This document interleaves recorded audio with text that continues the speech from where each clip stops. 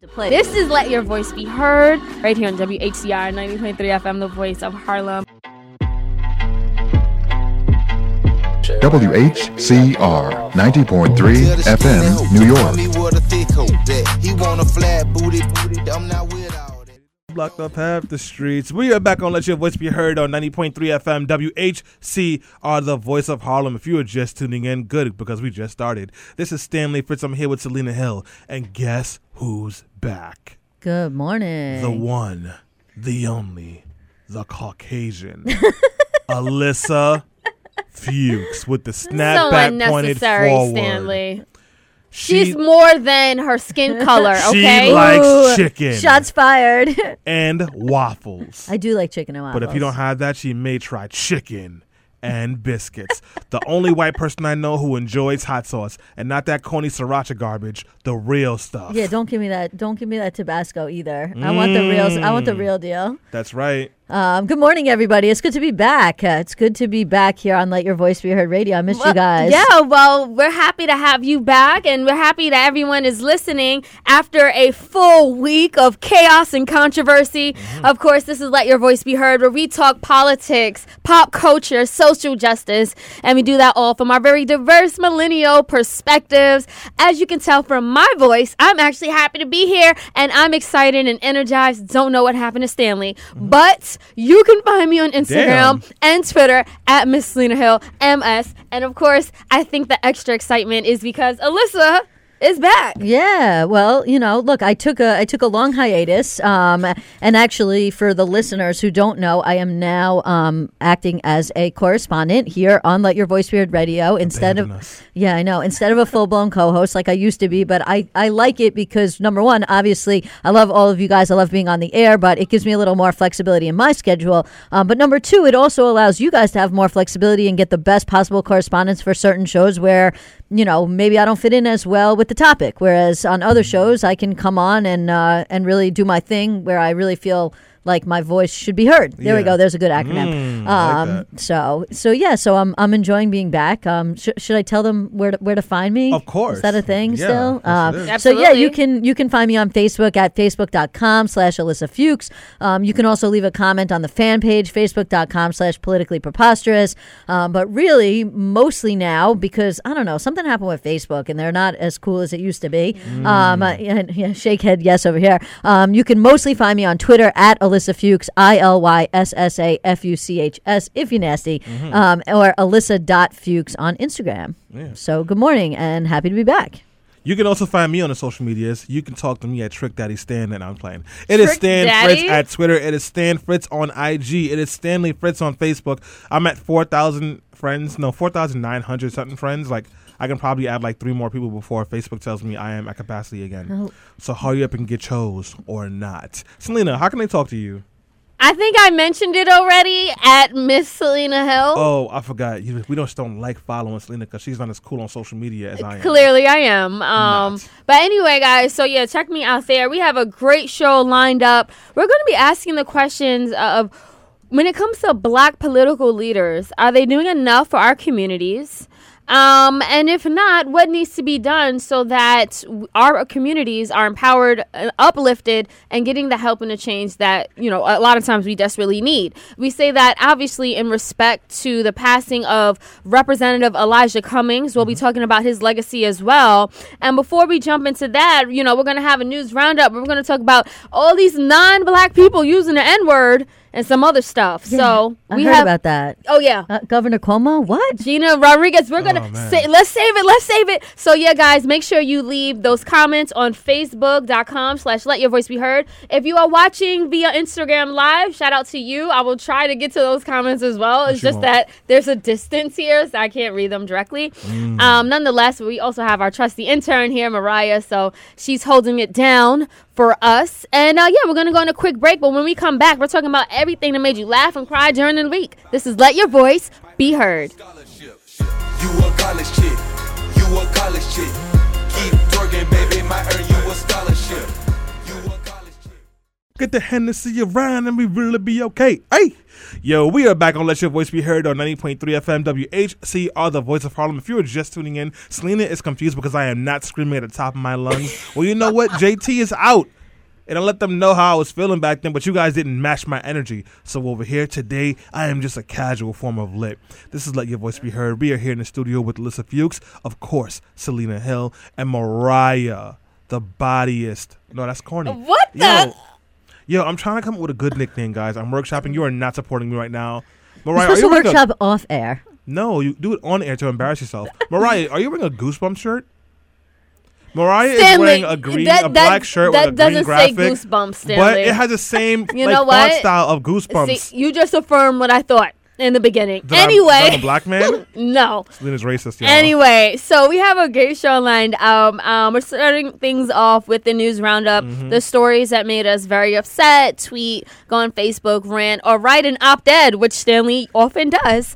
So I want to kick things off with non-black people using the N-word. As I said, in this past week, Governor Cuomo thought it was okay to use the N-word. He was doing a radio interview, and he was repeating. He's basically, like, within context, he was basically saying that people were making Italian slurs equivalent to the N-word, which made him feel like, I guess he was basically saying, like, how black people feel when other people use the N-word.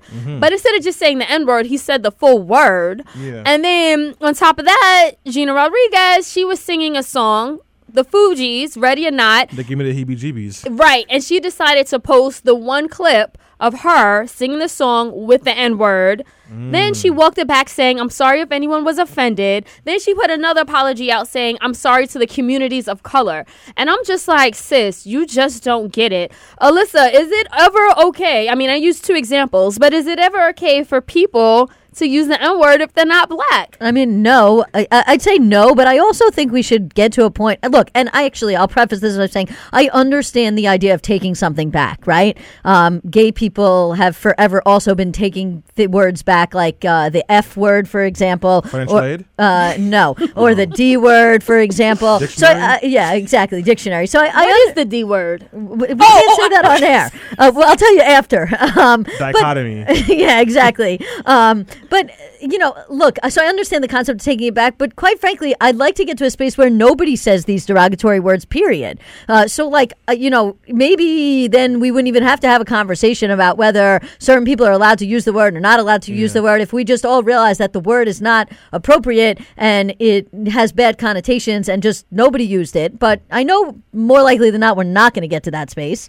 So because we're not going to get to that space, the answer is no, it's not appropriate for white people to use the M-word. I don't even know why that should be a debate. What about Afro-Latinx people, Stanley? Or people like Gina Rodriguez? Well, Gina Rodriguez, I wasn't really bothered by her saying an N-word, honestly. Really? Tell us. Because, like, I mean, this is my own experience, and I had a friend who pushed back on me, but I was like, listen, I grew up in East New York, Brooklyn. I was around nothing but black, Puerto Rican, and Dominican people. We all use the N-word. I've always looked at Latinx people as a part of the African diaspora, so, like, it doesn't bother me. I get why people were upset at Gina, and I had my own issues with Gina that I wrote about. But, like, I wasn't really bothered by her saying the N-word. But my friend said to me the other day, she was like, yeah, we all said the N-word back in the days, but that was before we had an analysis, and now Google is free.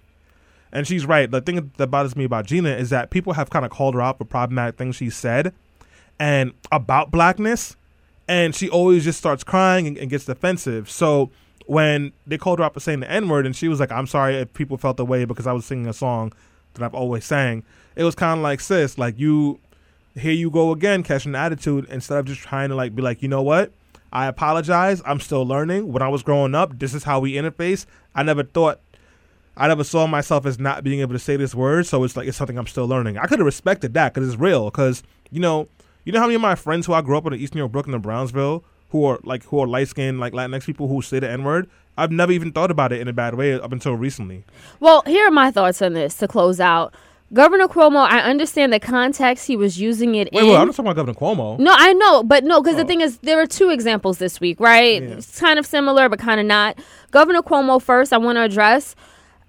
I get the context he was using it in, but I would have preferred if he just said the N-word and not literally say the word. Like, let's move past it. And he should know better. He does and know he better. should know better. He's the governor of this state. And he's not stupid. Yeah, there's so many political consequences for him to even say that. And besides that, it's hurtful. Like, stop. Gina Rodriguez, she has a track record of saying things that are either perceived as anti-black or just extremely problematic. I mean, last year we talked about on Let Your Voice Be Heard how it sounded like she was pitting unrepresented women against each other, like unrepresented minority women against each other, when she was like, oh, well, Latinx women get paid much less than like black women and Asian women. Obviously, I'm paraphrasing, but it just didn't come off right. And then she was yelling at the girl from Blackish saying, you're erasing other women because all you want to talk about is black girl magic. Right. And basically what this says to me is anti-black racism is persistent in all communities, not just white ones, and we still have a problem that needs to be addressed. And also just to explain some of the issues that people have with Gina saying the N-word, Gina obviously does not see herself as a part of the African diaspora or blackness at all, because if she did, she wouldn't be getting on Yahara from Blackish for saying Black Girl Magic, because Black Girl Magic also includes Latinx women as well. And she wouldn't have been mad about Black Panther saying that there's no Wakanda for Latinx people. Yes, there is Wakanda. Like for Black Latinx people, it is, but she obviously does not understand those concepts. So to not understand those concepts and then use the N-word, that pissed off some people. Before we move on, I just want to read a comment from Robert Johnson. He says, the Italians, when they migrated to the U.S. in early days, were called the N-word. The governor used it correctly. That's what Robert Johnson says. I mean, look, that's an interesting point, but I don't know. It's like historical context is one thing. I mean, you want to do historical context, we could sit here talking for an hour about how pretty much all humanity started in Africa, and that everybody as at one point had dark skin, and that as people branched off and migrated north into Europe, stopped seasoning their food. And stopped seasoning their food. Yeah, that people became white. We could talk for hours about how many Latino and Latinx people are, of African descent in some ways, and we can talk about how Irish people and Italian people and Jews were not considered quote unquote white. We've had that discussion before, but loops back to my original comment. If nobody said the N-word, then we wouldn't even have to decide who's allowed to say the N-word and who's not allowed to say the N-word. I'm sorry, I like saying the N-word. I use it as a noun, a verb, an adjective, an exclamation point. I'm going to keep on using the N-word. That's my word to use. I just think that some people should just know their place. And it's not that hard. I'm not running around calling, I was hanging out with one of my really good friends in Brooklyn yesterday. He's gay. A lot of the other men there are gay. They were calling each other the F word. I wasn't calling him the F word because that ain't your tribe, Stanley. Right. You don't get to say that. It's very simple. And I would just add that the systems of oppression that have targeted black people in particular are very different than the same type of oppression that Italians experienced when they migrated in other communities. And I'm not saying let's have a oppression Olympics, but I'm when you really want to understand the history behind it and the fact that how many people were lynched being called the N-word and how many people were called the N-word before they were put into jail, which is why we have a problem of mass incarceration of black and brown people because people see them as the N-word. There's just really huge differences there, and I get the reference Governor Cuomo was trying to make, but we need to understand the nuance behind that. Speaking of that, I want to talk about the death of Atatiana. Well, go ahead. And, she was shot in Brooklyn. She was shot in Dallas, in Texas, about 7 days ago, 10 days ago. And, the funeral, so they were supposed to have a funeral yesterday. That didn't happen. I heard that the family's having a bit of a dispute. But regardless of that, Atiana Jefferson, do you think that she'll get justice after being shot by a white police officer in Texas? No. I'm not sure what justice looks like anymore. That's fair. For being honest, because talk to me on a certain day, and justice is that cop getting. Well, let me not say that, but justice looks like something different than what we're gonna have a conversation about. And it's talking another day, and justice is putting that cop under a prison. So I don't even know what it looks like anymore. I just know that I'm sick and tired of the same old games happening. Literally, before the body gets cold, all of a sudden they found a gun. I'm surprised they haven't talked about finding marijuana substance in her system by now. The cop refused to cooperate and then resigned, which means that he can actually apply for and get another job as an officer somewhere else if he wins this case. They keep changing the story. First, there was no weapon. Then there was a weapon in the house. Now she pointed a weapon at the window. I'm just sick of all of this. I mean, this isn't really a new thing, right? I mean, and yeah, so it does depend what you think justice looks like. For some people, justice is him getting convicted of murder and, you know, being put into a jail. Other people, and actually there was a really interesting article a couple weeks ago with respect to Amber Geiger about how that was written in the Appeal about prison abolition and about how her going to jail even for 10 years isn't really justice. Some people, like myself, might say justice sometimes comes in the form of money. That's what I do for a living. I sue police officers who commit misconduct. Obviously, I shouldn't say obviously, but more likely than not, there's going to be a civil suit related to this. Her family may sue the police department that he worked for, may sue him as an individual and may recover monetary damages. That's never going to bring her back. To me, real justice in this country is not what one individual family gets or whether or not one individual cop gets convicted and goes to prison. Real justice in this country is making the systemic changes so that the constant killing of black people by the police becomes rare and not common like it currently is. So there's this viral video of a white lawyer. I believe she's a lawyer. She's testifying before it looked like a community hearing, and she talks about the fact that police, in almost a similar manner, visited her home. It was dark outside. Her dog started barking in the backyard, and she saw flashlights, and she said, "Who's there?" And she said, the cops were like, "It's the police." And she said that whole time she was thinking, oh my God, the cops are going to, or they could have shot my dog. She said if she was black, like Aunt Tatiana Jefferson, she would have been thinking, oh my God, the cops could have shot me. And the reason why the video went viral, not because she's saying something that we don't already know, because we do, it's because finally we see more and more allies speaking up in their own communities, in their own spaces, and saying the things that black people have been going through forever. I mean, look, I agree, but it's not good enough for white allies to just be speaking up. You have to be putting the work in. Like, speaking is good and making videos that go viral is good, but you need to be like, show up when for example, like when the police union tries to smear everybody that's asking for justice as being like lowlifes or whatever, like that's clearly a racially motivated comment that police unions make.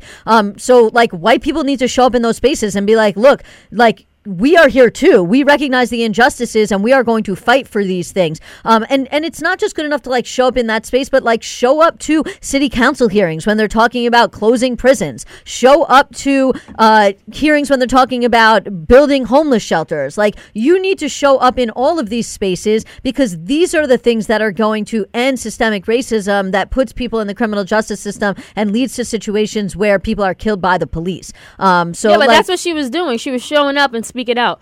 No, I'm saying just like don't just do it on social media is my point. Oh, no. It was someone else captured it. Gotcha. It wasn't she wasn't doing it for social media. She was literally within a community setting. I think it was like a town hall, and that's where she did it. And you can tell she wasn't doing it for social media because her face wasn't facing the camera. Right. Someone else captured that moment. Stanley, really quickly?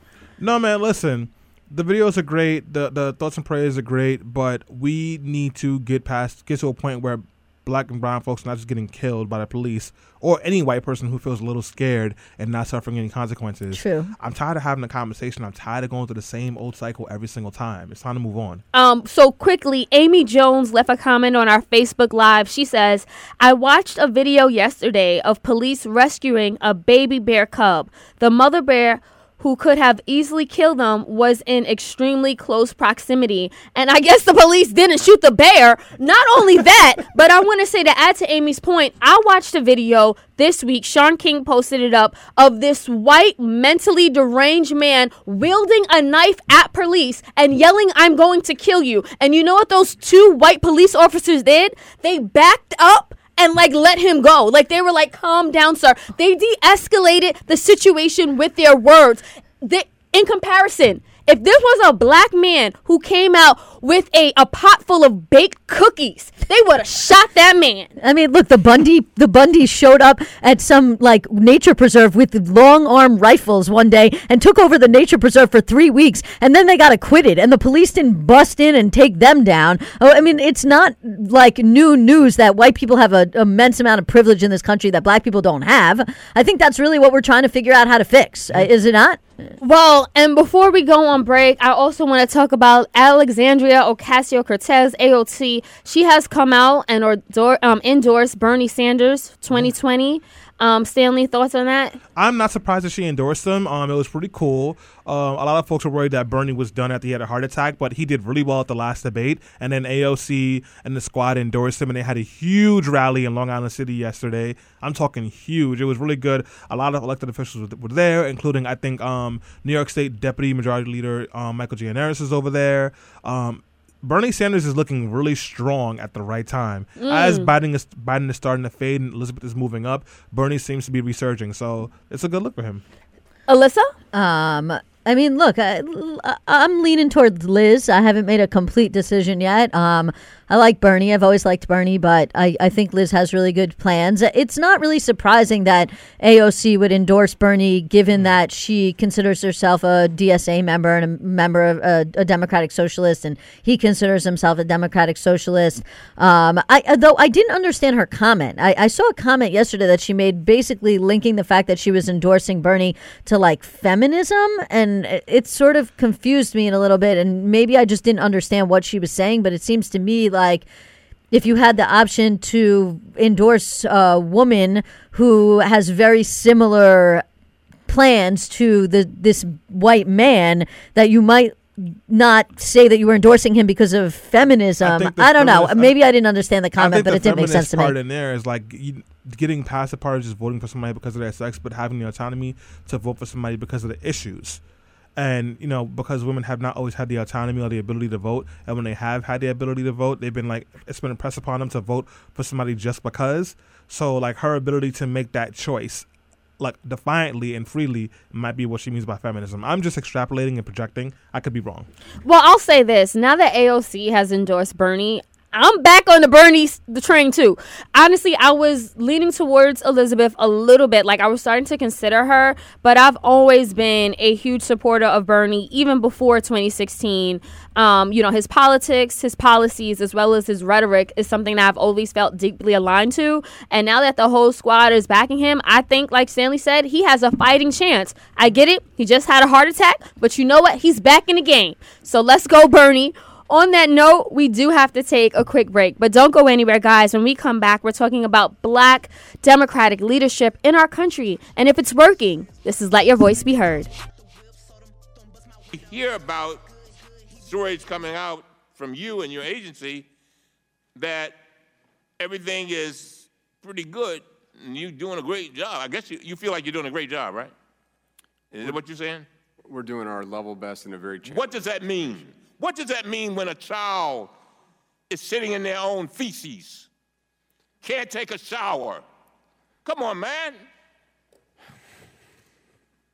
What's that about?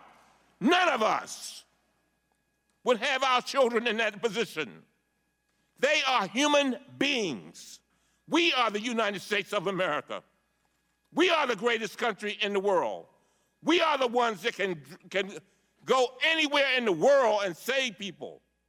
Make sure that they have diapers. All right, guys, this is Let Your Voice Be Heard on 90.3 FM, WHCR, the voice of Harlem. If you are just tuning in, we just played a clip of Rep. Elijah Cummings, rest in peace, and he was pretty much tearing a new one into the Department of Homeland Security and ICE for their treatment of unaccompanied minors and the way that they were keeping them. These children were sitting in cages in their own feces, were not getting food. Hundreds of accusations of sexual assault. It's just some of the worst conditions we have ever seen.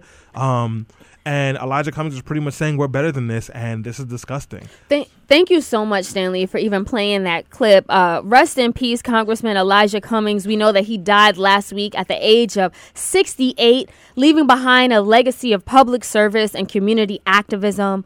He was born the son of a sharecroppers, and he was elected to represent Maryland's 7th congressional district in 1996, and he rose the ranks of political power to become the chairman of the House Oversight and Reform Committee earlier this year, where he led the impeachment inquiry of President Trump.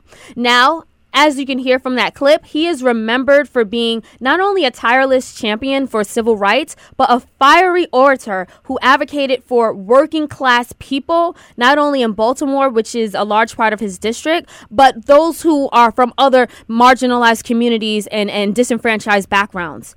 In addition, Cummings was known as one of Trump's fiercest adversaries. He spearheaded investigation into President Trump's governmental dealings, including probes into Trump's family members serving in the White House, as well as possible abuses at federal agencies under the Trump administration.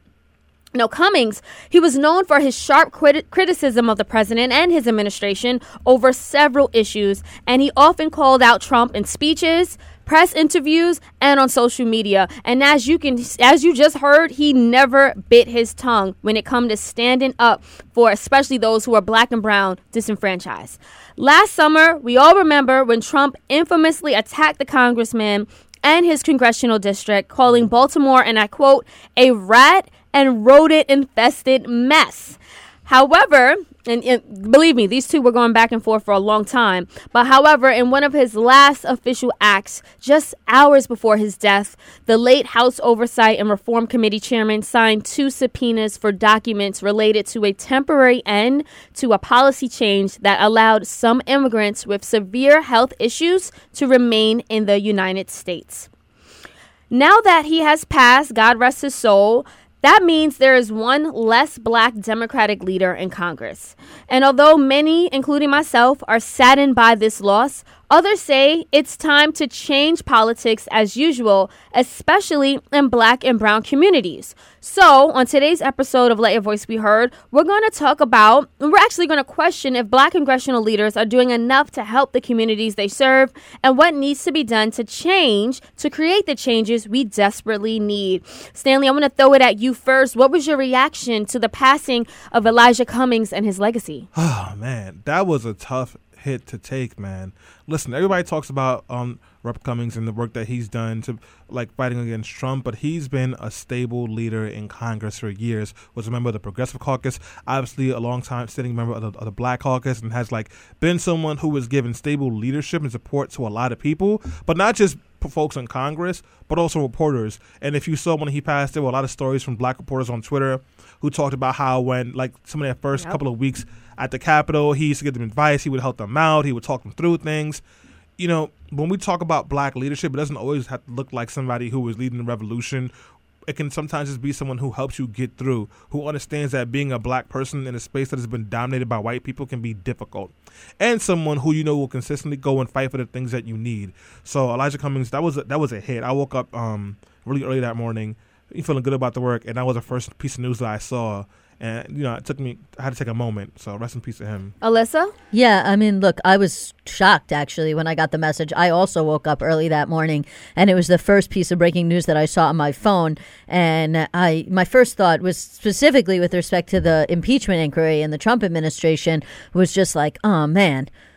That's a really big hit because Elijah Cummings has been instrumental in the impeachment inquiry into the president and has been outspoken against President Trump and investigating him for multiple improprieties. But from a very personal level, I also looked at it as a huge loss because I don't know if a lot of people know this, but when Elijah Cummings was growing up, he was told that he would never become a lawyer, that he would never make anything of himself. He spoke differently than other people, and they said when he was in school that he was not able to articulate himself, that he wasn't a good orator. And he basically was, on top of that, poor and black, and basically was I'll show all of you. And ended up going on to becoming a very great lawyer, a civil rights icon, and ultimately a congressperson who did very good work. And so, it was very sad to hear about it. And I do know, although I guess the silver lining on that is I hear that his widow is actually going to run for his House seat, which is something we could talk about later in the segment. Yeah. Sorry.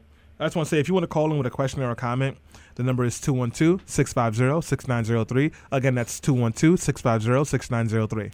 Now, this one hit home for me as well. I never met Elijah Cummings, but I admired his work from afar. He also was someone who's been fighting for civil rights from the time he was just 10 years old. He actually helped to integrate a swimming pool in Baltimore at that time, and he dedicated his life to service. He dedicated his life for fighting for equality, and the fact that he was so boisterous in the Congress, it just gave me hope. I was so happy to see him there. I wrote a piece about his legacy on blackenterprise.com, and I shared it on my Instagram. However, I didn't get the greatest feedback. Somebody actually left a comment, a very controversial comment, and I wanted to read it because not everyone was pleased with Elijah Cummings' work and Black Democratic leaders in general. So this person said on my Instagram, "Y'all know these old Negroes steal money for their cars and do nothing for you. Blacks in Baltimore live in third world conditions," and I can't repeat everything he said. And he says Cummings is to blame. I can't read it the way he wrote it. Cuomo. You really want me to read what he said? Selena, okay. don't.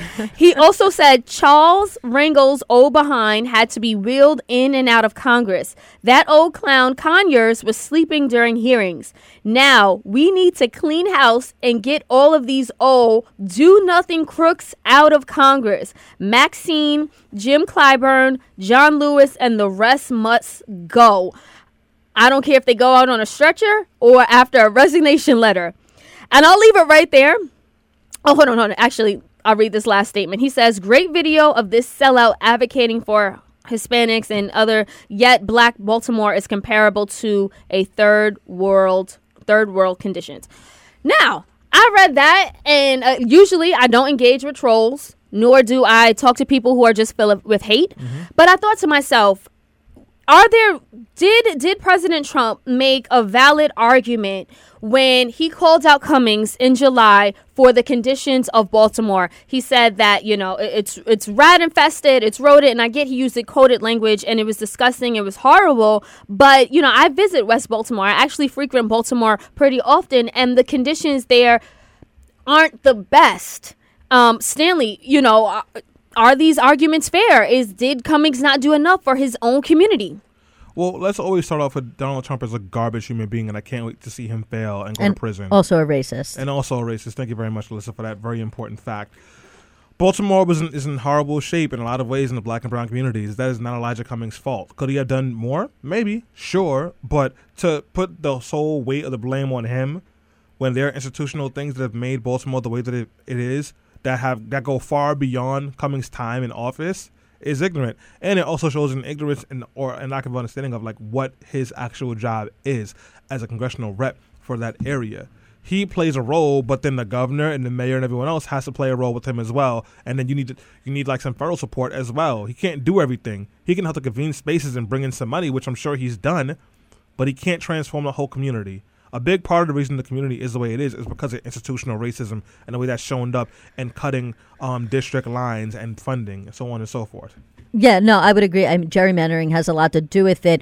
Look, I think you sort of hit the nail on the head. All politics is local. The majority of politics in terms of how a community is and what's going on in a particular community is not necessarily linked to what happens in the federal government, what happens in Congress, but instead linked to the local figures that you pointed out, city council, the mayor, the city district attorney, and all the local players within politics. And even within that local politics, then, we could call out certain people for not representing the community and not doing enough. But another part of it is, at least when you're looking at the federal government, is money. And it's not Democrats, and it's certainly not Black Democrats that are saying we should defund places and we should defund the government and we should cut money out of the budget. Who's saying that? It's white Republicans. So you have a whole bunch of white Republicans that are like, well, we can't spend money on this and we can't spend money on that. And let's give a tax cut to every single rich person in the country, and let's give a tax cut to all these corporations. But we don't have any money to spend on food stamps, and we don't have any money to spend on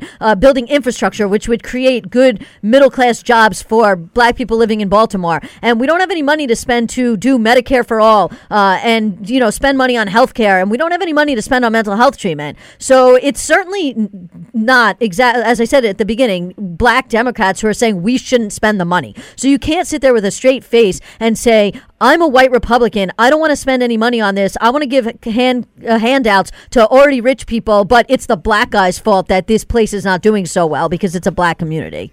I just want to add really quickly, so when Trump was calling out Baltimore for being rat infested and rodent infested, a large part of those buildings that he was talking about is owned by Jared Kushner. And not only that, Trump's son-in-law, Jared Kushner, he's been owning this. He's actually been charging these people more rent, more fees. He's been in court, and he violated housing codes more than 200 times in just 10 months. So if Donald Trump, Republicans and conservatives want to call people out, start with the slumlords, who are often rich, white, and men. On that note, we have to take a quick break. Don't go anywhere. We're going to continue this conversation on Let Your Voice Be Heard. On your computer, just put the cash up, they had on boy Medulla. Call up my broski Gina like call up. All that social network, and they some shooters. Got Mariah Millie rocking in front of her computer. We are back on Let Your Voice Be Heard on 90.3 FM WHCR, the voice of Harlem. If you are just tuning in, this is Stanley Fritz. I'm here with Selena Hill, the immaculate return of Alyssa Fuchs, and of course, Millie rocking Mariah over here, being the amazing lit turn that she is. What's going on, BB? I saw you just hopped on the Facebook Live. Shout out to everyone watching us on Facebook Live. Selena, educate us. Yeah, so, where we left off, we were talking about Elijah Cummings' legacy, as well as some of the attacks and the criticism that he endured from the right, particularly from Donald Trump. These two had an ongoing feud at that. And, I asked the question, was it valid? And then I answered the question when I found out that Trump's son-in-law, Jared Kushner, owned a lot of these buildings that were rat infested, had moldy, had leaks, and he was negligent to the tenants there. Yeah, but let's be clear. Donald Trump is wrong about Elijah Cummings, but we should call out our black elected leaders who are leading these communities, and significant changes are not happening. Because, Republicans are really pushing these bad policies, but there are black electeds who are letting charter schools into these communities, black electeds who are letting developers get these sweetheart deals in these communities. And it happens everywhere. It happens in Baltimore, it happens in New York City, where neighborhoods like East New York, East Harlem, Brownsville, parts of the Bronx now have been gentrified completely or are being gentrified because they're letting in these developers who build these buildings and make these unaffordable rents and evict people out of current buildings so they can move in a lighter, more financially beneficial group into those communities. Money talks, doesn't it? Yeah, money talks. Is capitalism at its best, and it's black leadership that's letting that stuff happen too.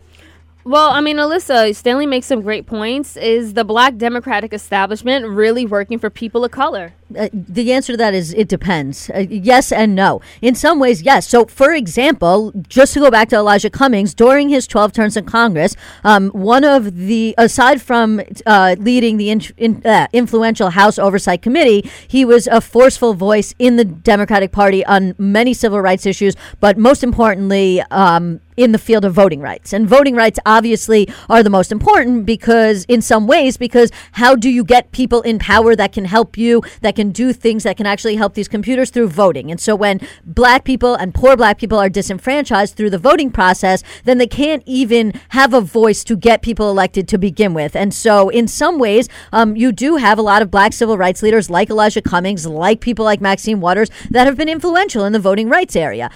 However, on the other hand, you can look at local politics, and I'll use Manhattan in particular, and you can say there are very powerful black people in charge here, and yet things are not done. And so I'll just give you an example. I'm on the county committee for New York County, which is the borough of Manhattan, and the majority of the New York County Committee is actually operated by a guy named Keith Wright, who is a very powerful black man who is from Harlem, who has a very powerful coalition of black people in Harlem that support him. And there are reformers all throughout New York County that want to see reforms to the Democratic Party to make it more diverse and to have it serve more lower income people of color. And a lot of those reformers are either other people of color or actually white people that don't live in gentrified neighborhoods. And yet we just had a county committee meeting about a week and a half, 2 weeks ago, where the establishment which was, again, entirely or almost entirely run by Keith Wright, completely shut us out. They cut out all the reformers, whether they were black, white, Hispanic, Asian, or otherwise. And so in that sense, you can say, what are these people doing for the community, and why are they only serving their own interests and the interests of people with money and the interests of developers? And the answer to that question that we've already answered is money itself. And so how do we fix that? Well, we need to have more reformers come into play, and we should have young black people that want reform coming in and taking over the establishment, in my opinion. And I guess we can talk more about that as we get into the end of the segment. I mean, absolutely. It seemed like AOC and the squad, they were hardcore progressives. They definitely, I aligned more with them than I did some of the older folks in Congress of color. Do we need more people like that, Sandy? Like, what are the alternatives? I mean, it sounded like that's something that Alyssa's advocating for. Well, we got to stop looking at individual people and start looking towards a movement. Right. Because absolute power, like, it corrupts absolutely. That's just a fact of the matter. And whenever you're looking for the charismatic messiah or the leader, you're going to get in trouble. And these people become cults of personality, and they stay in power whether they're being helpful or not.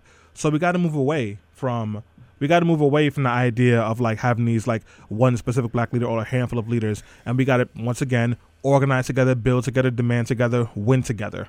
Well, speaking of alternatives, Stanley, some people say maybe it's time for us to rally around another political party. Maybe we should get behind the Green Party. Some people are saying, hey, let's get behind Republicans. No. Others are saying, let's form our own. So we have a couple of options. The National Working Families Party, which is expanding all over the U.S., and that is a more progressive like space that folks can jump into, and it's being led by a black man and an Afro-Latina woman, Maurice Mitchell and Nalini Stamp. You can join that party, and we can really build black and non-black POC power in that party right now. Or, like they had like the Missouri Freedom Democratic Party, make your own version of the Democratic Party and fight for power that way, the way that Alyssa and some other folks have been trying to push the current establishment. We don't have to go through what they actually have. Look, just to add to that, I don't think those things are mutually exclusive necessarily. We need to be pushing for fusion voting. In New York, we have fusion voting, although the governor and other moneyed interests have been trying to get rid of it. But we need to be pushing for fusion voting all over the place. Can you say what that is? So fusion voting is essentially where you can run on the Working Family Party's line, but if somebody votes for you on that line, you also are basically on the Democratic line. So it doesn't matter whether somebody votes for you on the Democratic line or somebody votes for you on the Working Families Party line, you end up getting that vote. Yeah. And so the best way to do this, in my opinion, is more people should join the Working Families Party. I'm actually a dues-paying member of the Working Families Party, but I'm still using that as a Democrat. And so there's ways in which, as you say, that we can build this power through a third party, but also push for the kind of fusion voting in many other places where we can use that third party to push them through the Democratic establishment, which in my opinion is the best option. And the reason why it's the best option is at the local level, you really could have a viable third party. But as I've talked about before, when it comes to presidential elections, because of the 12th Amendment, it's very hard to have a third party election. It really is. The Electoral College is set up to have a two-party system. Yeah. Another thing we can push for is having a popular vote for president. Yeah. That will build more power and allow us to really have a third party flourish. Yeah, so all of these are great solutions, and I'm glad both of you brought them up just now. However, another thing that people are talking about, especially in wake of the passing of Elijah Cummings, they're talking about putting term limits on congressional tenure and the amount of time that a person can serve in Congress. Stanley, is that something else we should be advocating for? Yeah, absolutely. Term limits are democratic. They help. They work well. We should do that.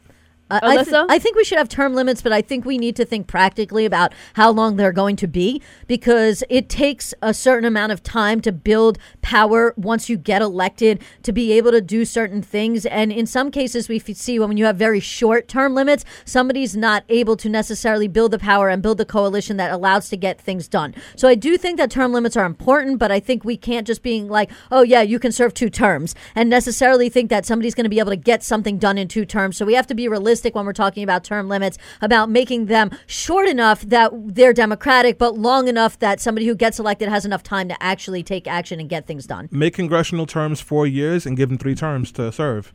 So now they get 12 years to be impactful. That's a lot of time. Right. If you can't, I think that would be reasonable. If you can't have an impact in 12 years, then you should be gone anyway. Yeah. I mean, on that note, we said a lot. We do have to bring this discussion to a close. But before we do, I want to end by giving you both time to talk about or answer the question, what do we want the next generation of Democratic leaders, specifically Black Democratic leaders, to look like, Stanley? I want it to look like a movement and not a person. I want to go into the spirit of Ella Baker, and we say like the most directly impacted people have to be the ones leading the fight, and it can't just be one charismatic voice. It has to be all of us. Look, I think Ariana Presley really said it best. Those closest to the pain need to be the closest to the power. We really need to look for people that understand what it is to be poor, what it is to grow up in a poor community, what it is to have your life and your community impacted by the criminal justice system, by people going to prison, by not having certain members of your community around because of the way that systemic racism impacts the criminal justice system. We need to be looking at poverty, homelessness, jobs, and those are the things that we really need to be doing in order to build a movement. But I think the most important thing is we need to have people, whether they're people of color or white progressives, or anybody that says that they're progressive that wants to do this kind of work, we need them, number one, to understand the work. And number two, we need them to not be taking money from the corporations. Because at the end of the day, yes, absolute power corrupts absolutely, but it's money that really corrupts absolutely. And so it doesn't matter if you're a person of color. If you're too close to the corporations, Cory Booker, you're not going to be doing the work for the communities that you really need to be doing. Thank you so much for that, guys. And I just want to end by saying this. Changing the face of a system does not change the system itself.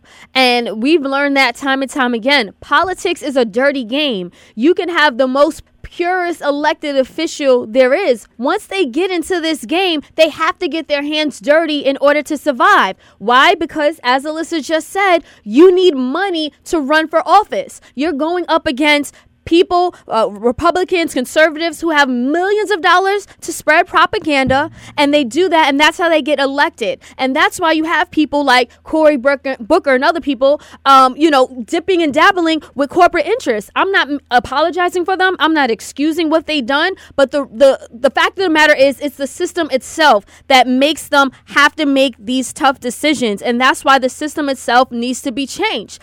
Stanley made a great point. We can't put all of our faith into one leader. No matter how much I'm obsessed over AOC, she's not the answer. The answer is us. The answer is the people who go to the polls. The answer is us, the constituents in these communities. The answer is us when it comes to holding these people accountable. And the way we do that is by voting locally, getting involved in community organizing and community groups, talking to your police board. There's a number of things we could do. Become a sitting member on your school board's district. There's a number of things we can do. If we are serious about politics, then let's show them that we're serious by getting engaged. On that note, I want to thank everyone for chiming into today's discussion on Let Your Voice Be Heard. Make sure you are subscribed on our podcast, wherever you get our podcast. Share it, tweet it out. And of course, the best way you can support us is through a monetary donation. By doing that and supporting us, we will continue to support the issues and causes that you care about. So please go to patreon.com/BeHeardRadio and make your donation. We'll see you again next week.